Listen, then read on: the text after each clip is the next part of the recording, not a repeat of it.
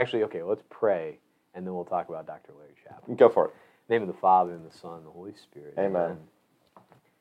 Heavenly Father, we thank you for bringing us together again today to meditate on sacred doctrine, on the Holy Spirit, to rejoice in the resurrection of our Lord and Savior Jesus Christ, and to do all of that right here at Sacred Heart. Please continue to draw us ever deeper into knowledge of the sacred and saving mysteries of our faith. As we grow in that knowledge, help us to grow deeper and deeper in your love, and to be able to share that love and that knowledge better and better with everyone whom we encounter. We ask this through the intercession of our Blessed Mother, Mary, seat of wisdom, as we pray. Hail Mary, full of grace, the Lord is with thee. Blessed art thou among women, and blessed is the fruit of thy womb, Jesus. Holy Mary, Mother of God, pray for us sinners, now and at the hour of our death. Amen. Most Sacred Heart of Jesus, have mercy on us. Immaculate Heart of Mary, pray for us. Saint Joseph, pray for us. In the name of the Father, and the Son, and the Holy Spirit. Amen.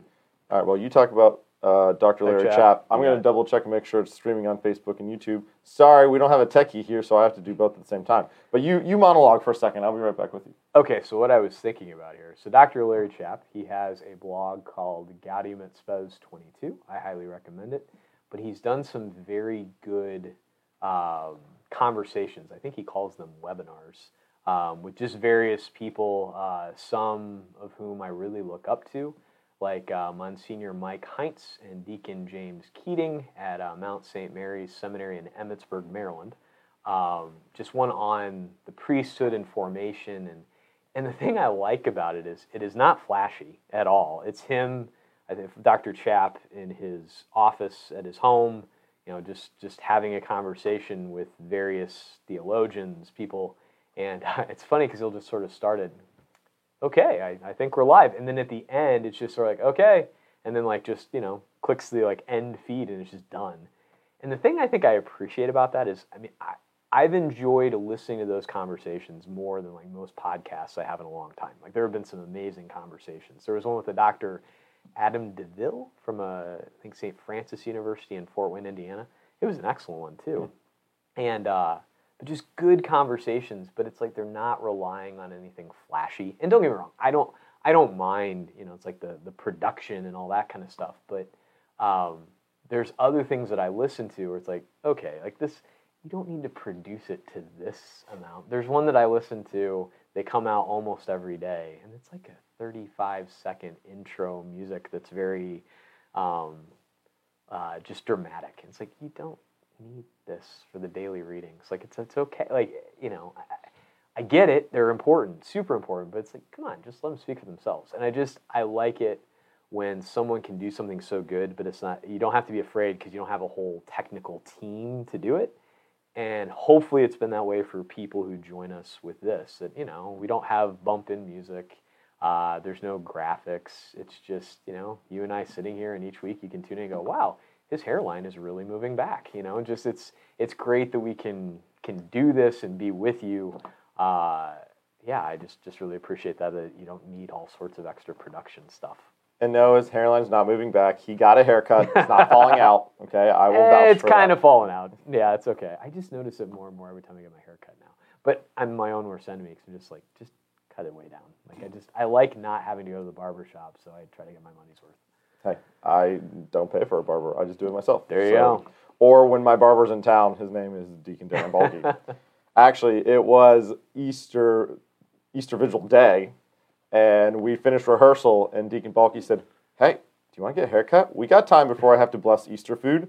I'm actually, my wife wanted to give me a haircut, and that would be a huge gift to her, not having to cut my hair. So we rushed over to the rectory. He cut my hair on the back porch, cleaned it up, came back, and then he blessed food. I didn't realize that our rectory was also a barber shop. It was during COVID, but I didn't know that he was doing that at the house. And, Mrs. Balky was there getting the food ready, and she was on the back porch socializing with us while we were cutting hair. There you have it. It was a great way to spend Easter Vigil Day. Yeah, there you go. Holy Saturday. Holy Saturday. The already but not yet. Easter Vigil Day is kind of an oxymoron.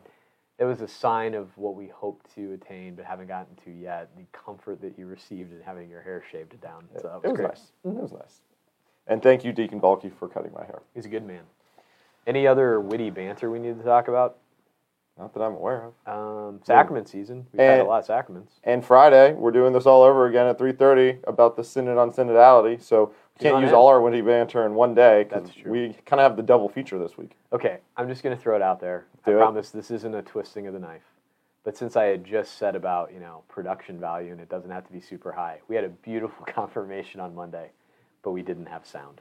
So it was just, and here's the interesting thing about being the pastor, or like the bishop, or this time it was the abbot who came in to do confirmation. It's the weirdest feeling. It's like riding shotgun in your own car. It just feels kind of strange. And then the microphones decided not to work. And so, I can't go do anything about it, but I'm not celebrating the Mass, and it was a weird feeling. And I sort of, leaned over to the abbot during the first reading that we couldn't really hear, and I said, I'm sorry, the microphones seem to be just going nuts. And he goes, it's just those darn demons. And then he was so good, and he's like, it's okay, it doesn't matter, it's fine. And it has to be. Yeah, I mean, it does. So I went up there the next day to fix the soundboard. Mm-hmm. I powered off the soundboard, powered it back on, worked perfectly. I literally just cycled the power, and that is it. And it's fine now. I would assume so. You haven't said a Mass since? I haven't. We had one yesterday. It was Father Marcel, but that was pre me fixing So we'll see. Hopefully we're all good for today. But I also think it worked on the live stream, which didn't live stream because our internet in the church was down, but it recorded it. So actually the computer we're using right now, I think, has it recorded. Good. And if the audio was working properly through the soundboard to the computer, you could go back and listen to the homily in perfect high-quality microphone sound. That's good. And apparently, because I just talked to Mela Brinkley, who was confirmed as St. Teresa of Calcutta, and she said that she could hear the homily just fine because he was right there by them. It was great. And the bit that I could hear sounded great. So Abbott is such a... And if you were in the choir loft or in the narthex, I heard you could hear fantastic. So we lost one output out of our 6 different ones. Why did those 2 speakers in the church not work? Those darn demons. Yeah.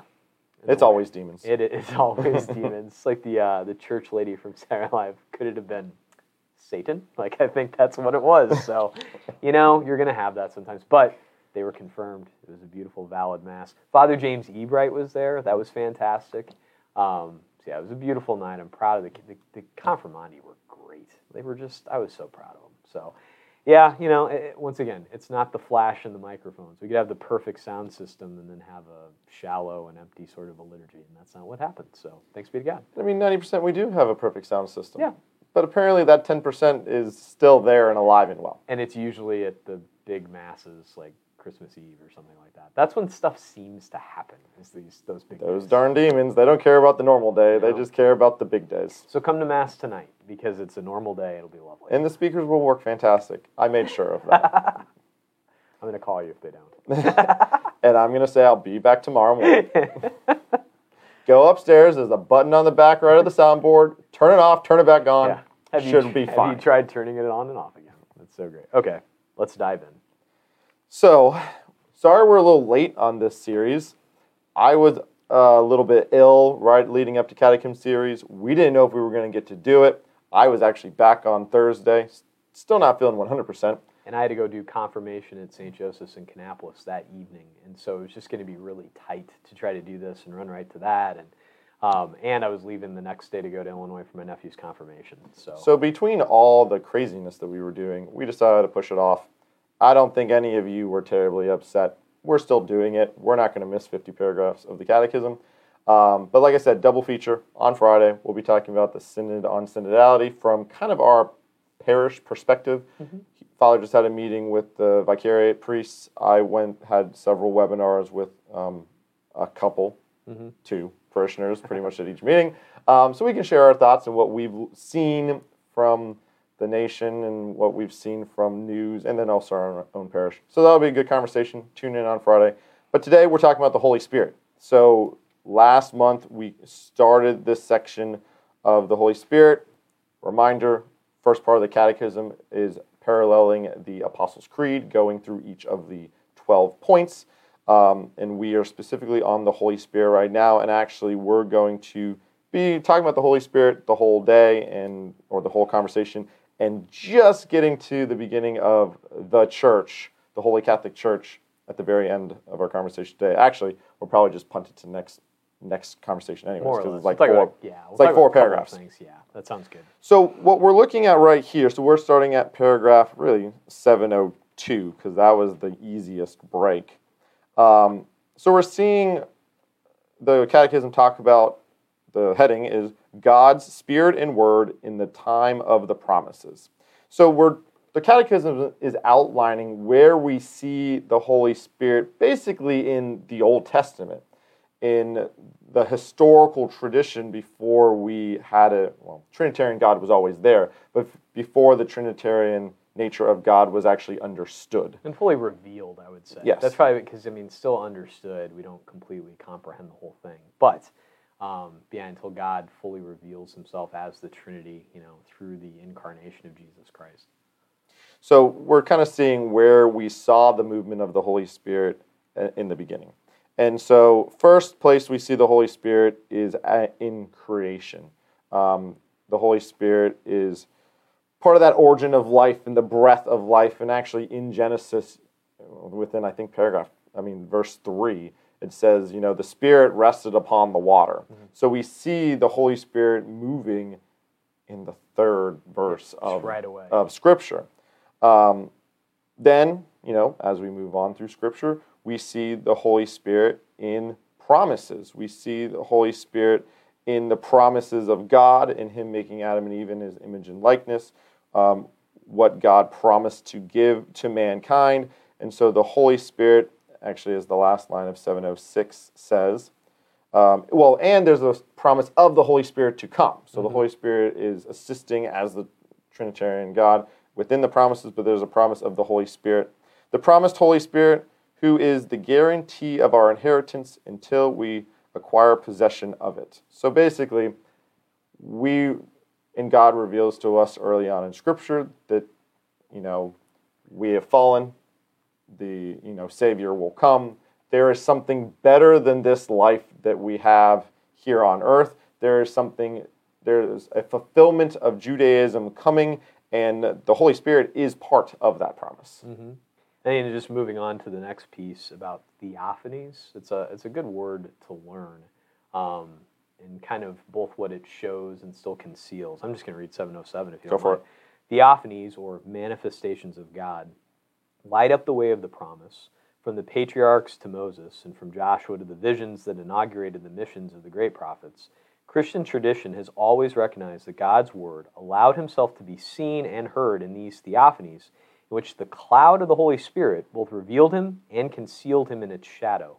And I love that because I often sort of reference at funeral liturgies both the fire, it's like the light of Christ, in the Paschal candle, but also the cloud of incense. It's both, this God revealing himself, but there is still the cloud of that which is concealed. It's sort of like, whenever we go to Mass, there is the love of God being revealed, but it's still concealed in mystery. We're still like unwrapping the gift. So for example, when you see the chalice up there before we've moved on to the Eucharistic prayer, there's a veil on it. And why is that? Because, it represents the fact that what is going to happen in that chalice and on that paten is a mystery. You can put it under a microscope, but you're still not going to understand the full reality of what's going on. And so just like with these theophanies of God, these manifestations, it's this awesome revealing, and yet still there's so much about God that remains concealed. Perfect. I think that's fantastic.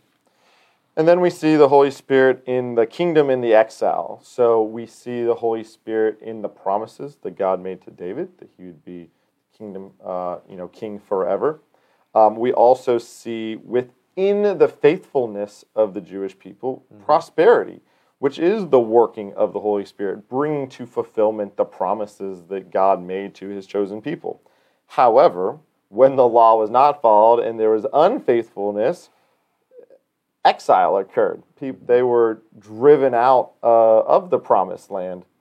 And obviously very much biblical. When you follow God's law, there's prosperity. When you don't follow God's law, there's problems and struggles, which we see in our own sinful and virtuous lives. And it's not the prosperity gospel. It's not like follow God so you can get rich, but sin has its own consequences. It's like if you sin, I mean, it does affect things.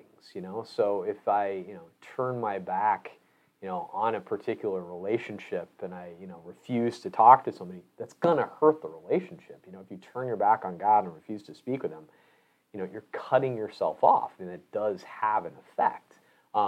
Is there hope for reconciliation? Yes, of course there is. But when the people turn their back on the law of God, when they murmur against Moses in the desert, there is a retribution for that. Like stuff happens because of that.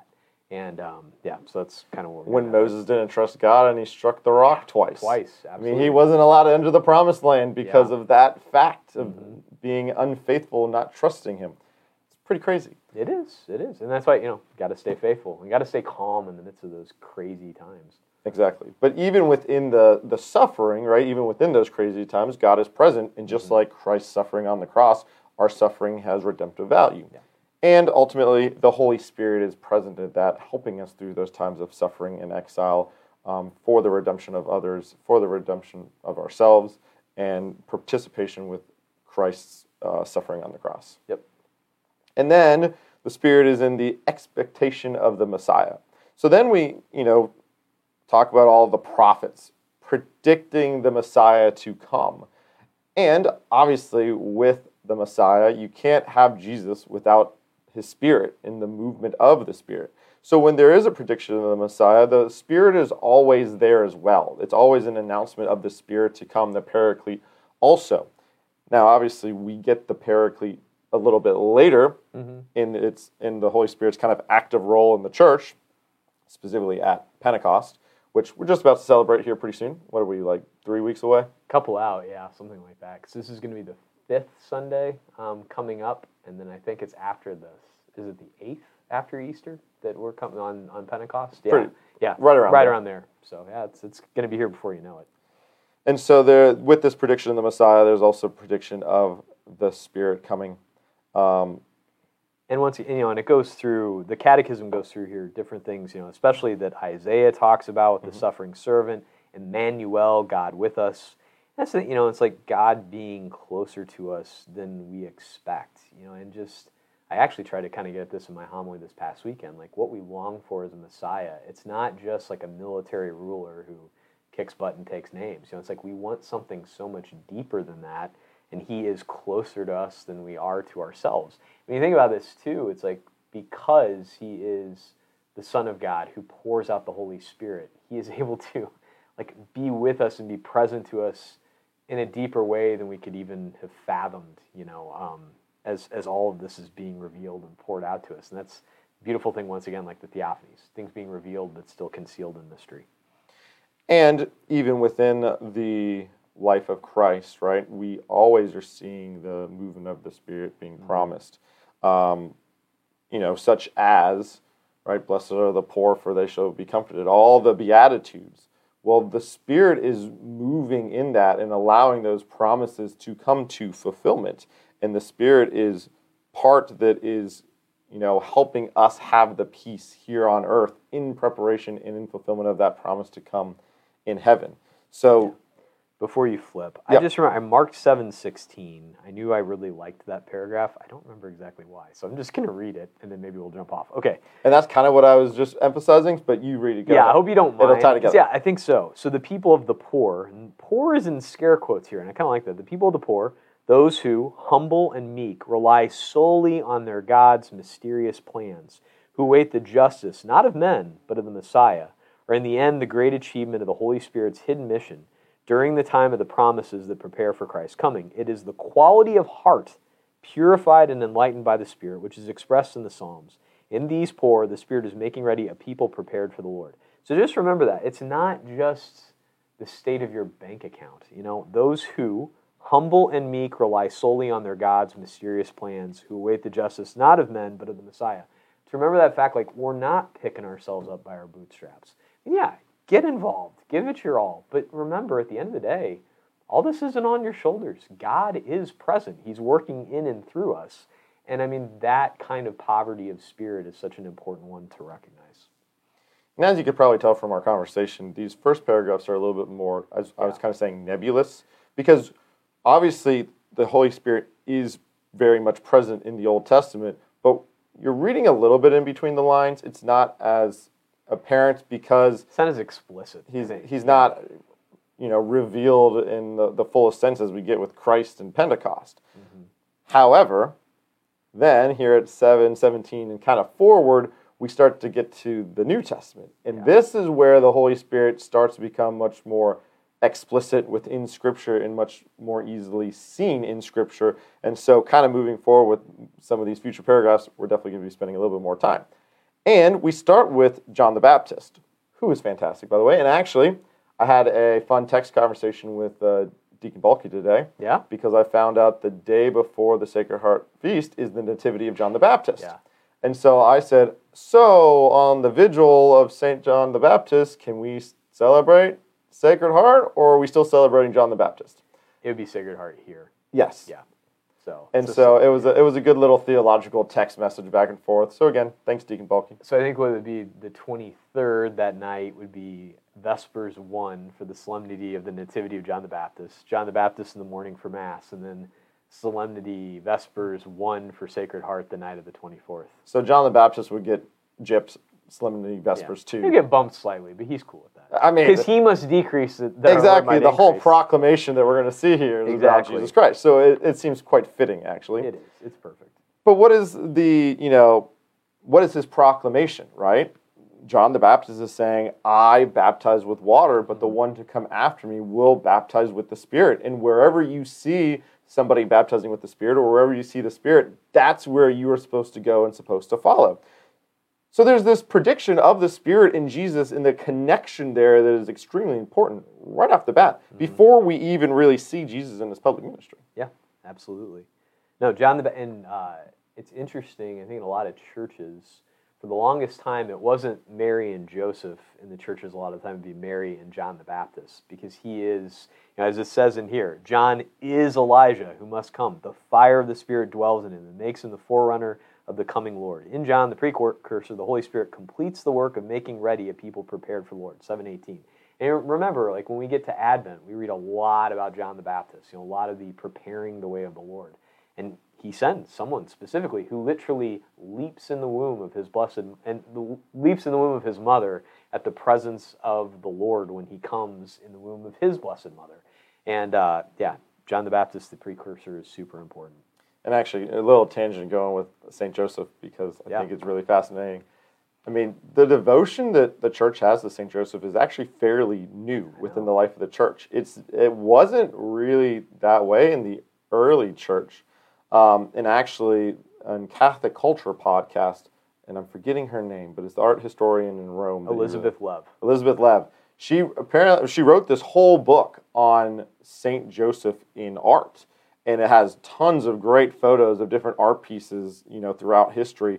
And by seeing the art, you can really see how the devotion to St. Joseph grew and changed over time. And so within Catholic Culture podcast, I guess they did a YouTube video too, because I listened to the podcast, but you're talking about art, so I couldn't actually see any of the pictures. It was a poor usage of time on my part. Probably should have just watched it.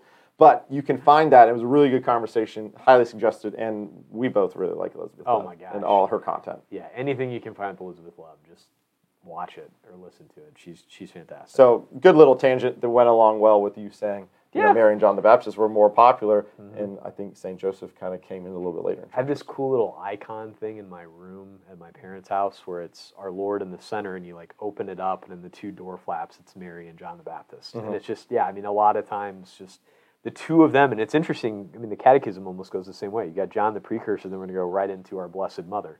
It's, the Holy Spirit working with these people that are so important right there.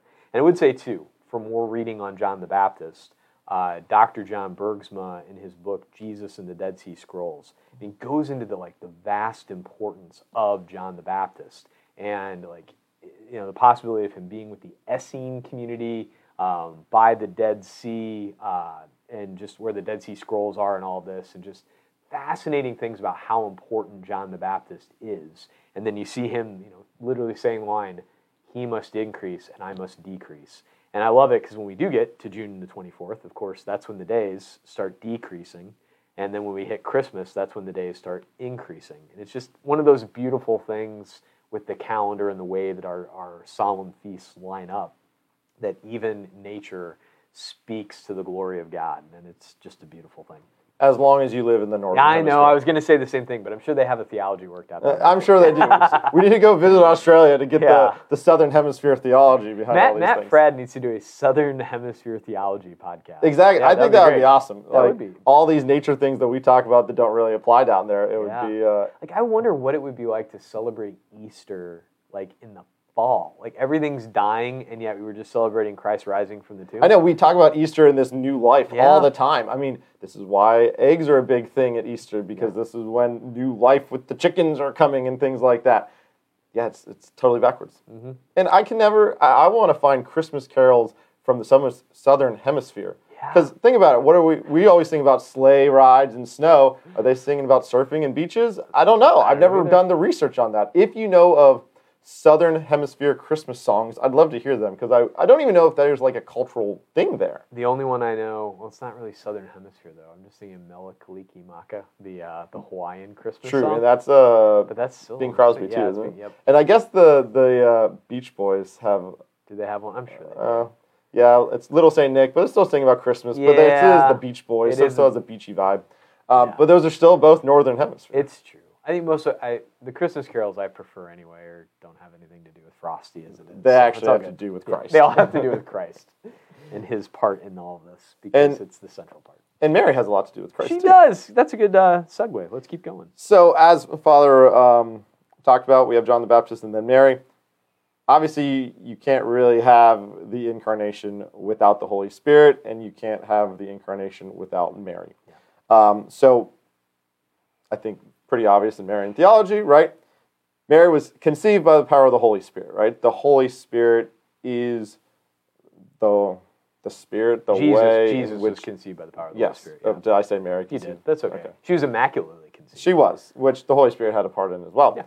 Actually, Maximilian Kolbe has some really good theology on Mary, her Immaculate Conception, her saying, I am the Immaculate Conception, how that relates to the Holy Spirit. Another conversation for another day. You can look that up. But Holy Spirit and Mary are very much tied together. Perfect. I mean, I think we're, unless there's any particular paragraphs you want to go into on that one.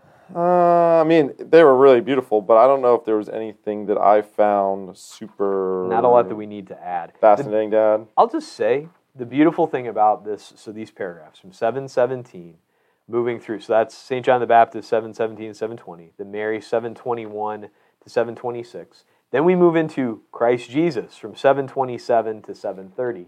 All about, so you see these specific ways of the Holy Spirit acting in the precursor and the one who is full of grace, our Blessed Mother, to Christ himself, and even talks about the fact that even though he's going to pour forth the Holy Spirit at Pentecost, he still continues to talk about the Holy Spirit throughout his public ministry, and like praying in spirit and truth to the woman at the well in John 4, the Samaritan woman at the well.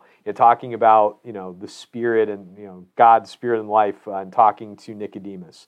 He talks to those who take part in the Feast of Tabernacles about the Holy Spirit. I mean, Jesus is talking about the Holy Spirit a lot throughout the whole of the gospel. But then he's going to give the Holy Spirit by breathing on the disciples in the upper room. And I'll just say too, okay, I'm flipping back for just a second because there was one line I wanted to hit and I didn't know how to do it well. But this works well. 7:04, it said this. God, so this is back on the section on creation of the Holy Spirit. God fashioned man with his own hands, and in brackets, that is the Son and the Holy Spirit. I found that fascinating. Mm-hmm. God fashioned man with his own hands, that is the Son and the Holy Spirit, and impressed his own form on the flesh he had fashioned in such a way that even what was visible might bear the divine form.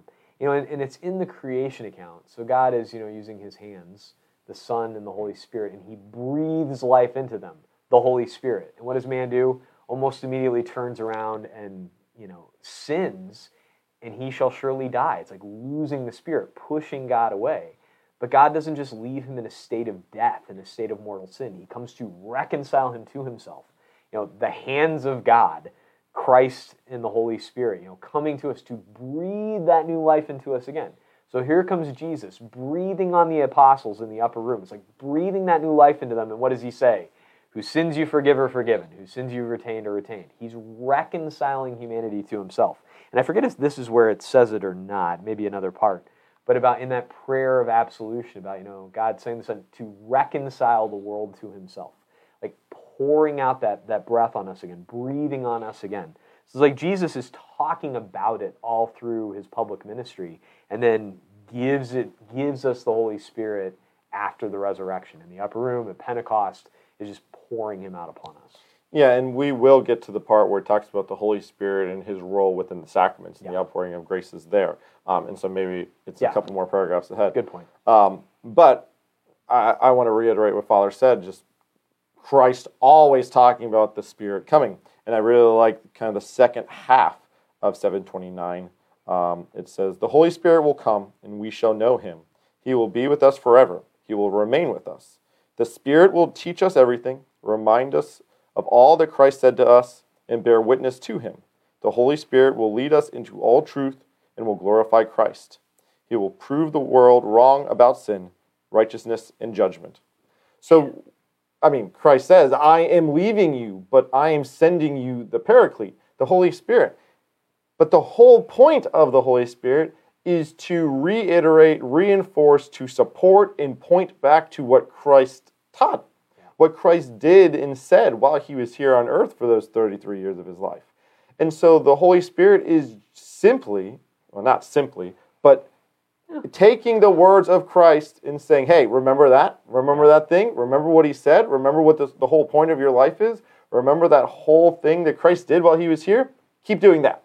And that's really, in some ways, what the sacrament of confirmation is all about. Being sealed in that gift of the Holy Spirit. It's so, and you know what? Using simply there, that's not a problem. That's simple doesn't mean easy. Simple doesn't mean it doesn't matter. No, it's like it is a focused approach. Like we talk about sometimes, we need to be less scattershot and more direct, approach on things. Yeah, less shotgun and more rifle. Yes, there you go. And so the Holy Spirit will lead us into all truth and will glorify Christ. That is an awesome line. And I think sometimes this is where, we talk about being a little bit nebulous with the things about the Holy Spirit. Well, let's get back to that simplicity all the time and recognize that's what's going on. And I know we're going to talk about it more on Friday, but it's like with the Synod on Synodality. If that's not what's happening, the Holy Spirit will lead us into all truth and will glorify Christ. If it's not those two things, then it isn't the Holy Spirit that's leading us. Anything that leads us away from Jesus Christ is not the Holy Spirit. It may be a spirit, but it isn't the Holy Spirit. It's not the third person of the Holy Trinity.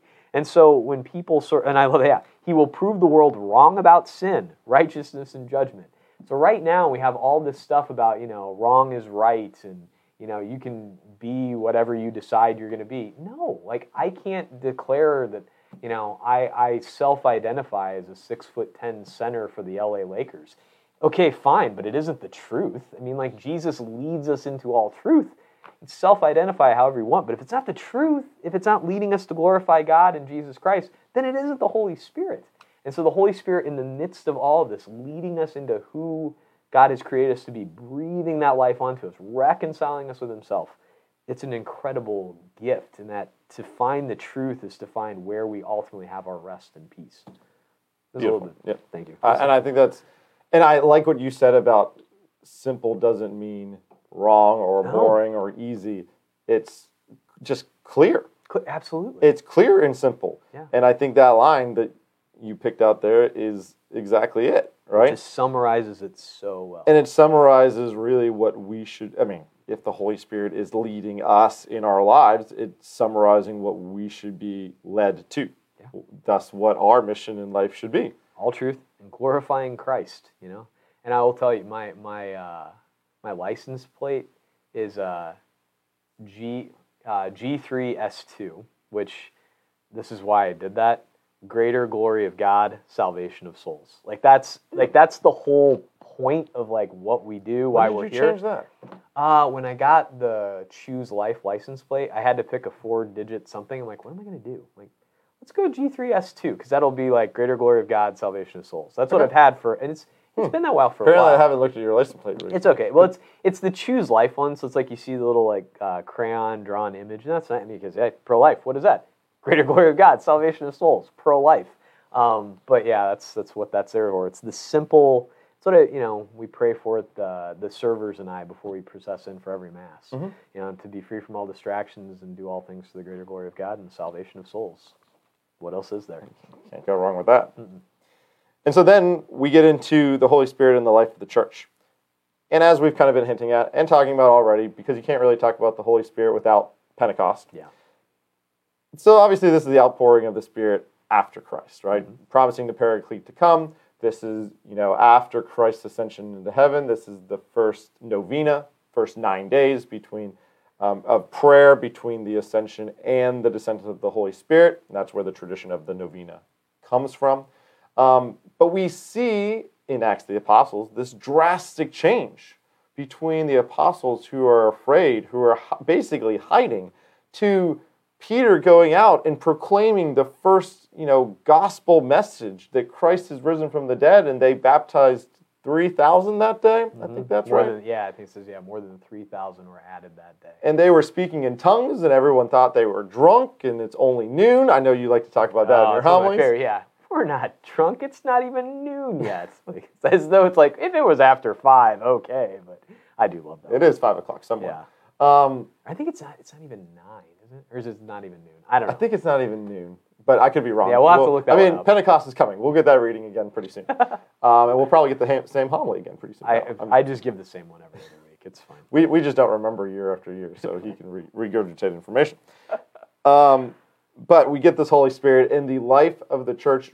Well, really, most people would call this the birthday of the church, when the church came out of that upper room and started to proclaim Jesus Christ, which is really what the church is all about. Absolutely. I will tell you, like in comparison to this, a couple weeks ago, Divine Mercy Sunday, we had the gospel we always get on the second Sunday of Easter. Thomas being away, the apostles see Jesus, and then they see Thomas later. We have seen the Lord. I won't believe unless I touch his wounds and that, and then he's back with the church. And I heard an interesting perspective yesterday on another podcast I was listening to, Clerically Speaking, which we've talked about before. And his father, Father Josh, I think, was saying that it's interesting because we give Thomas such a hard time. But really the rest of the apostles deserve kind of a hard time because, okay, they're there, Jesus appears to them in the upper room, right? And then Thomas comes back. But notice, like, they haven't left the upper room. They're not going out and forgiving sins. They're still back. And so all they can say is like, hey, we saw Jesus. But they're not actually living like they did. And so there's no reason for Thomas to really believe them because they're not actually living as though it has happened. And I thought, man, I've never thought about it from that perspective. But you look at Pentecost, now, like, they're going out, like, right? They've got the Holy Spirit and they're like going out.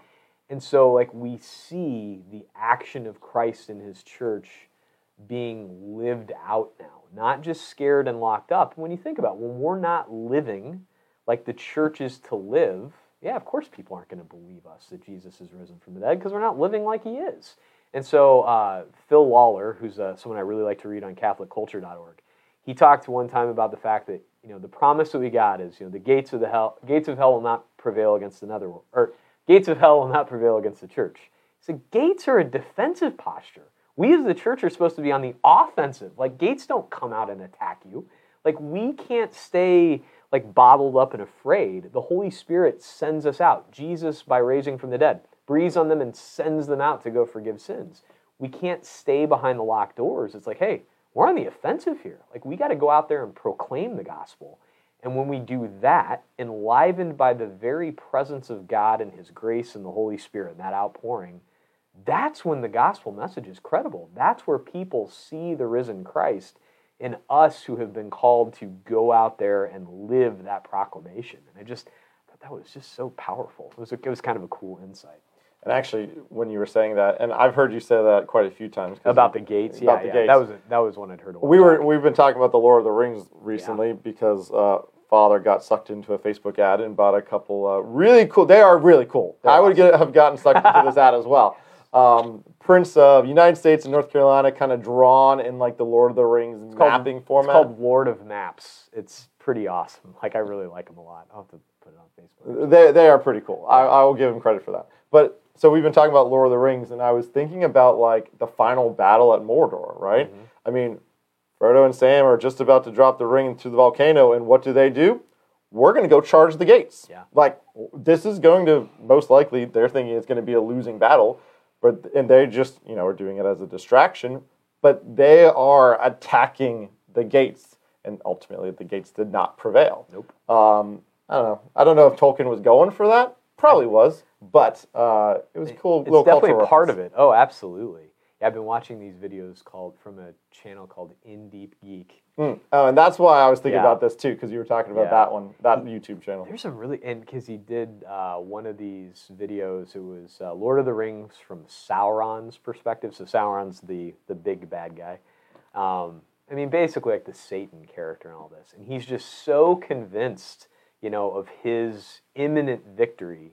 And then, with Frodo and Aragorn and Samwise Gamgee, and, just like the Fellowship of the Ring, they reach in and snatch victory from him at the last moment. And it's like, when you think about it, the devil thought he had complete victory over Christ. It's like, look at this. I get to humiliate the Son of God and, take him down and all this. But what he failed to understand, in that true perfect act of self-sacrificing love on the cross by the truly sinless one, the Lamb of God, the Good Shepherd who lays down his life. It's by that very act that he defeats the wiles of the devil. And from that act, that love continues to flow into every sacrament that we have. Like every confession that I hear, it's the blood of Christ poured out on that perfect sacrifice that wipes away our sins and totally removes the power of the devil. I mean, and the devil just couldn't fathom, the goodness of God to do that. He tries to convince us that God doesn't love us. Oh, he just doesn't want you to have what he had. No, like he just can't comprehend or couldn't comprehend the full extent of Jesus' love for us. And so it's like in the midst of what he thinks is the ultimate victory comes his ultimate defeat. And it's so great.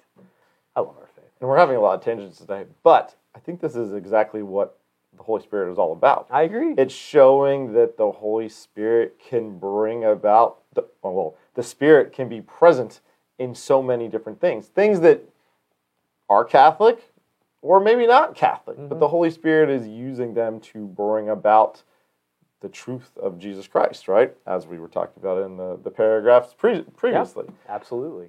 So, Lord of the Rings, yeah. Yeah, you can't go wrong with that. And obviously, Holy Spirit is very much moving in Tolkien and Lord of the Rings. Oh, it's so no good. doubt. But and as we kind of move through this, I mean, going through in the Pentecost, I love it the way the Catechism does this, because it goes John the Baptist, our Blessed Mother, Jesus Christ himself, and then it's like Pentecost. And we're still living in that age of the church. Like, Pentecost has happened.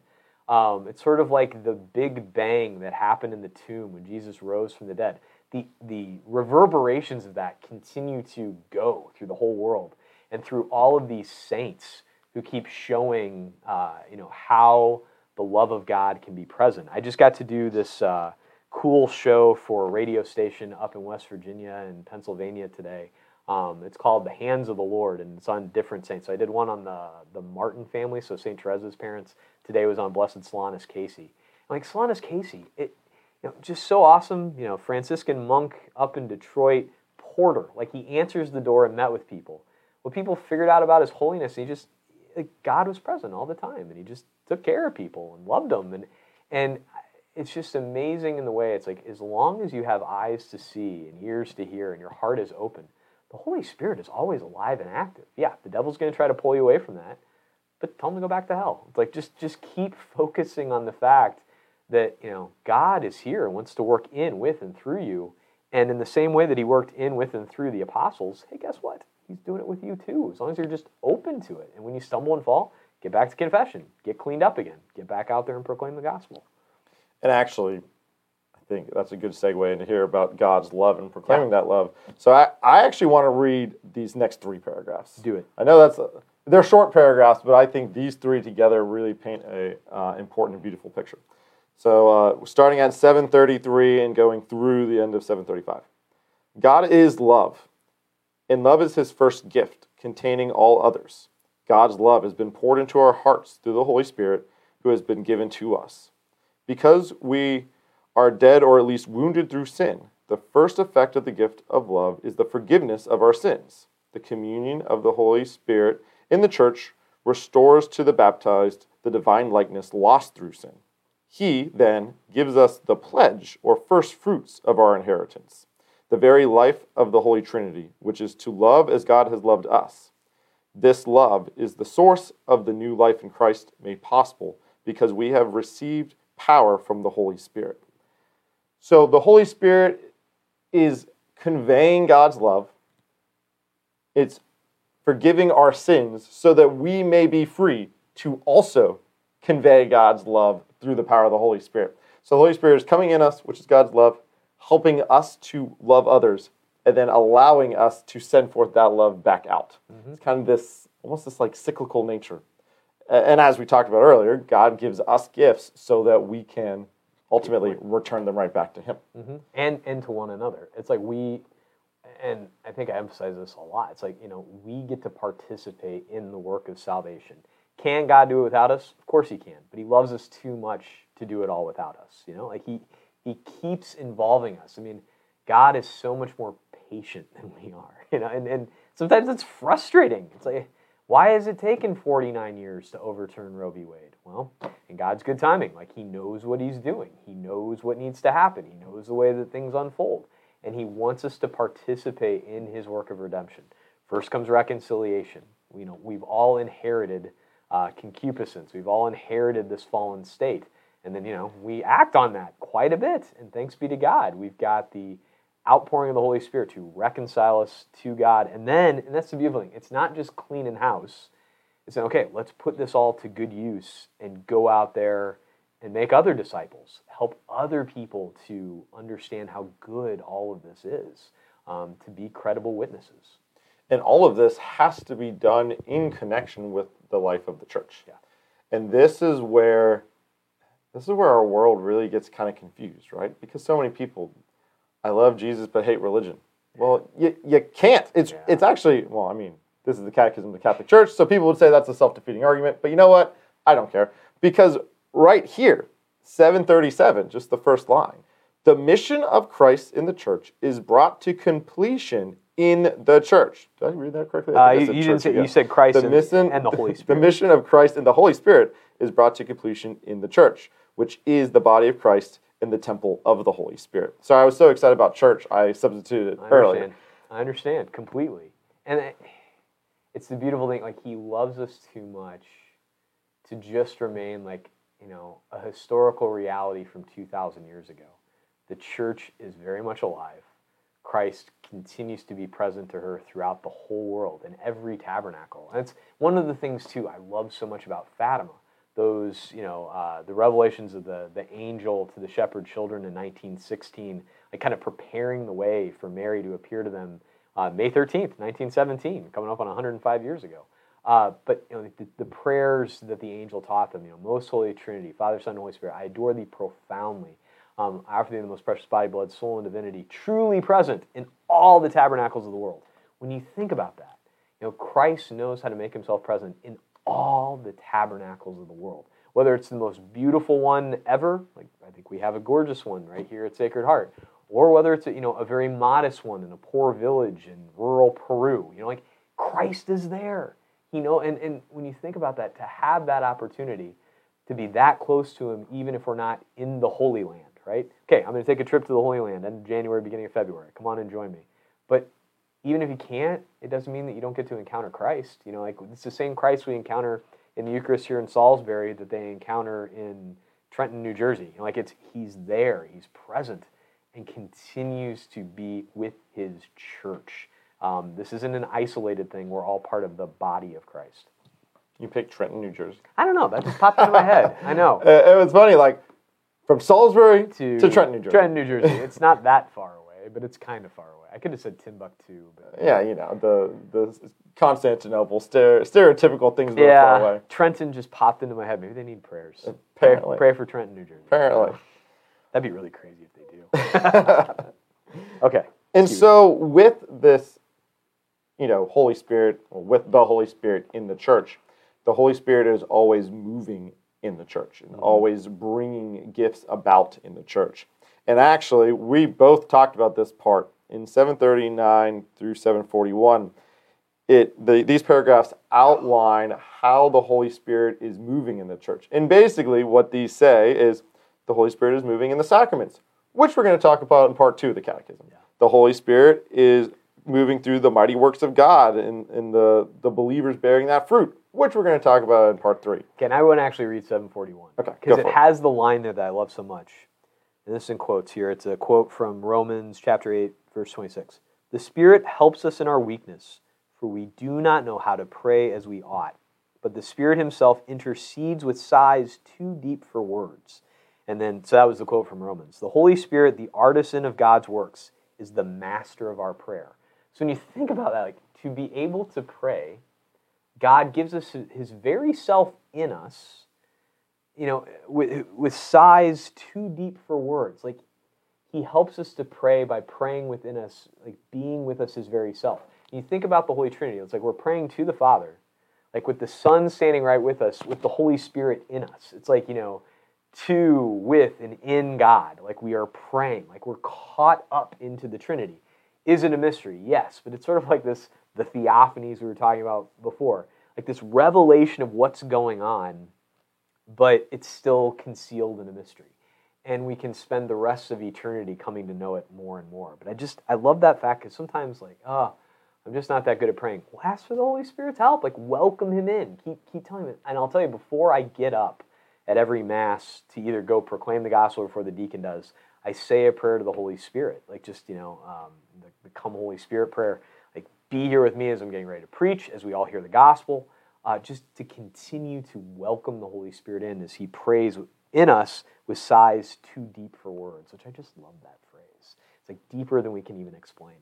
And every once in a while, I remember to pray that prayer with you as you're walking to the homily, and then your homily's fantastic. Hey, you need to jump in more often. Apparently I need to jump in more often. You do. I actually don't remember.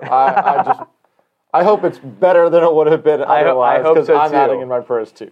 And it's not that often, so don't get your hopes up. But maybe once a month. But you know what? Just think about that. So just remember, when the second reading ends, there's a reason why I'm still sitting there. It's not because I'm waiting for Flora to jump in with the owl. It's I'm praying, and then I stand up and I give the deacon the blessing. It's and actually, I've been doing part of that, but I really kind of ramped it up a little bit after hearing Father Paul McNulty talk about the way that he preps. And actually, he does it after the gospel. He just kind of stands at the ambo for a while with kind of a pregnant pause. And then he goes, I'd rather do it before the gospel. I just feel like it's more natural there. But it's just to remember to invite the Holy Spirit in. It's a beautiful thing. Yeah, and I know I don't do that enough.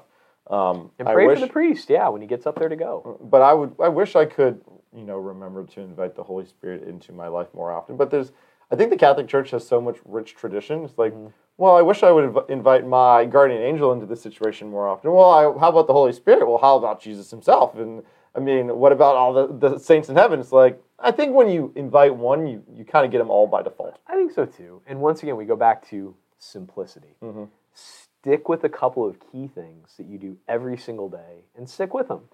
I invite my guardian angel and say the prayer every time I get in the car. And it's not just because I'm driving, I'm afraid of what may happen on 85. No, it's just, I do this a lot. I get in the car a lot. We get a lot of emergency calls. We got a lot of them yesterday. Thank you, Father Wood, for taking those emergency calls. Two of them. It was great. But you get in the car a lot. Remember, ask your guardian angel for help. Do it a couple times a day. It's fine. I do that, that specific spot in the Mass. I'm inviting the Holy Spirit in every time. Just tie to parts of the day different prayers like that, and inviting our Lord into the day. And I think it just helps so much. You don't have to do everything that the church has on offer. There's some obligations we have, but take advantage of the rich traditions of the church and be simple and focus on a couple. I have a new habit that I'm actually going to try along with that. So you know how when somebody comes in or you're talking to somebody and they're telling you about the woes of your life and you say, oh, I'll pray for you. How many times do we remember to do that, right? A lot of times I don't. Mm-hmm. And one thing that I was kind of, maybe not taught, but suggested in college is just do it right then and there. Yep. Maybe even do it with them if it's appropriate. But I was okay, I want to work on that more because, especially working for a church, I say that a lot, right? Can you help me with this? Unfortunately, I can't, but I'll pray for you. And then I don't remember. So my goal is to, every time I say that, guardian angel prayer is going to fill that spot of I will pray for you, say the guardian angel prayer as I'm departing from that conversation. And that's kind of my new habit I'd like to get into. That's a good one. I guess it's not a habit until it actually happens, but it's a goal habit of mine. I think that's great.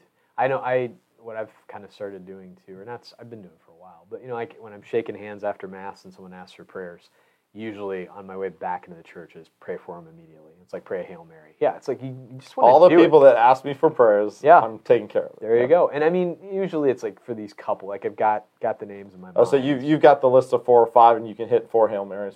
Usually, or it's a collective Hail Mary.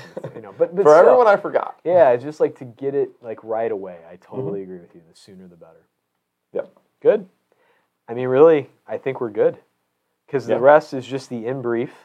And then, maybe next time we'll just start with 748 as we move onto the church. Yeah, I think that kind of was my plan because it's a good plan. And it was only 2 paragraphs extra, so that we could add there. Yeah, we'll throw it on because, I mean, we're going to be doing this again in, 2 weeks?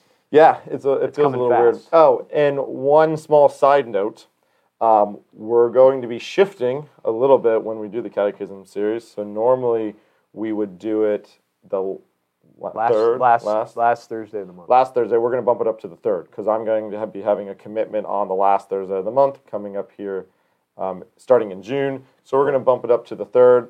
Starting in June? Starting in June, and then moving forward.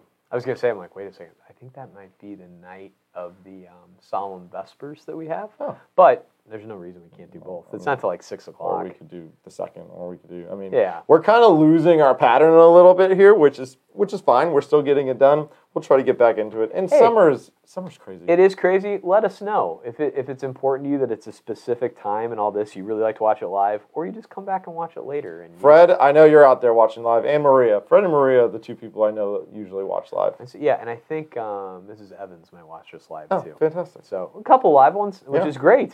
But, let us know. If it's really important to you, it's a particular time, we'll do our best to stick to it. Otherwise, we'll just start doing it at random times. That'd be kind of fun. And actually, we'd love to know how you watch it anyways. Yeah. Are you a podcast person? Do you listen to us we're on Spotify, we're on Apple Podcast, we're on, SoundCloud's kind of the host site. Facebook, YouTube. I know Teddy Charles really liked that we moved on to YouTube. Good. I do like the YouTube platform. He's a truck driver, and I think he throws on YouTube on his phone. Nice. Well, he's not watching it; he's listening. But that's an easier source for him to utilize when he's driving his truck. So. Well, and we love Teddy, so whatever we can do to make life easier for Teddy Charles, we're going to do it. Exactly. So let us know. How do you listen to Father's homilies? How you watch the Catechism series? How you'll be watching us on Friday when we talk about the Synod on Synodality. So 3:30 on Friday. Join back with us, and we'll see you then. Sounds great. Let's close with a prayer. Let's do it. In the name of the Father, and the Son, and the Holy Spirit. Amen. Glory be to the Father, and to the Son, and to the Holy Spirit. As it was in the beginning, is now, and ever shall be, world without end. Amen. The Lord be with you. And with your spirit. Almighty God bless you, the Father, and the Son, and the Holy Spirit. Amen. Go in peace. Thanks be to God. And we'll see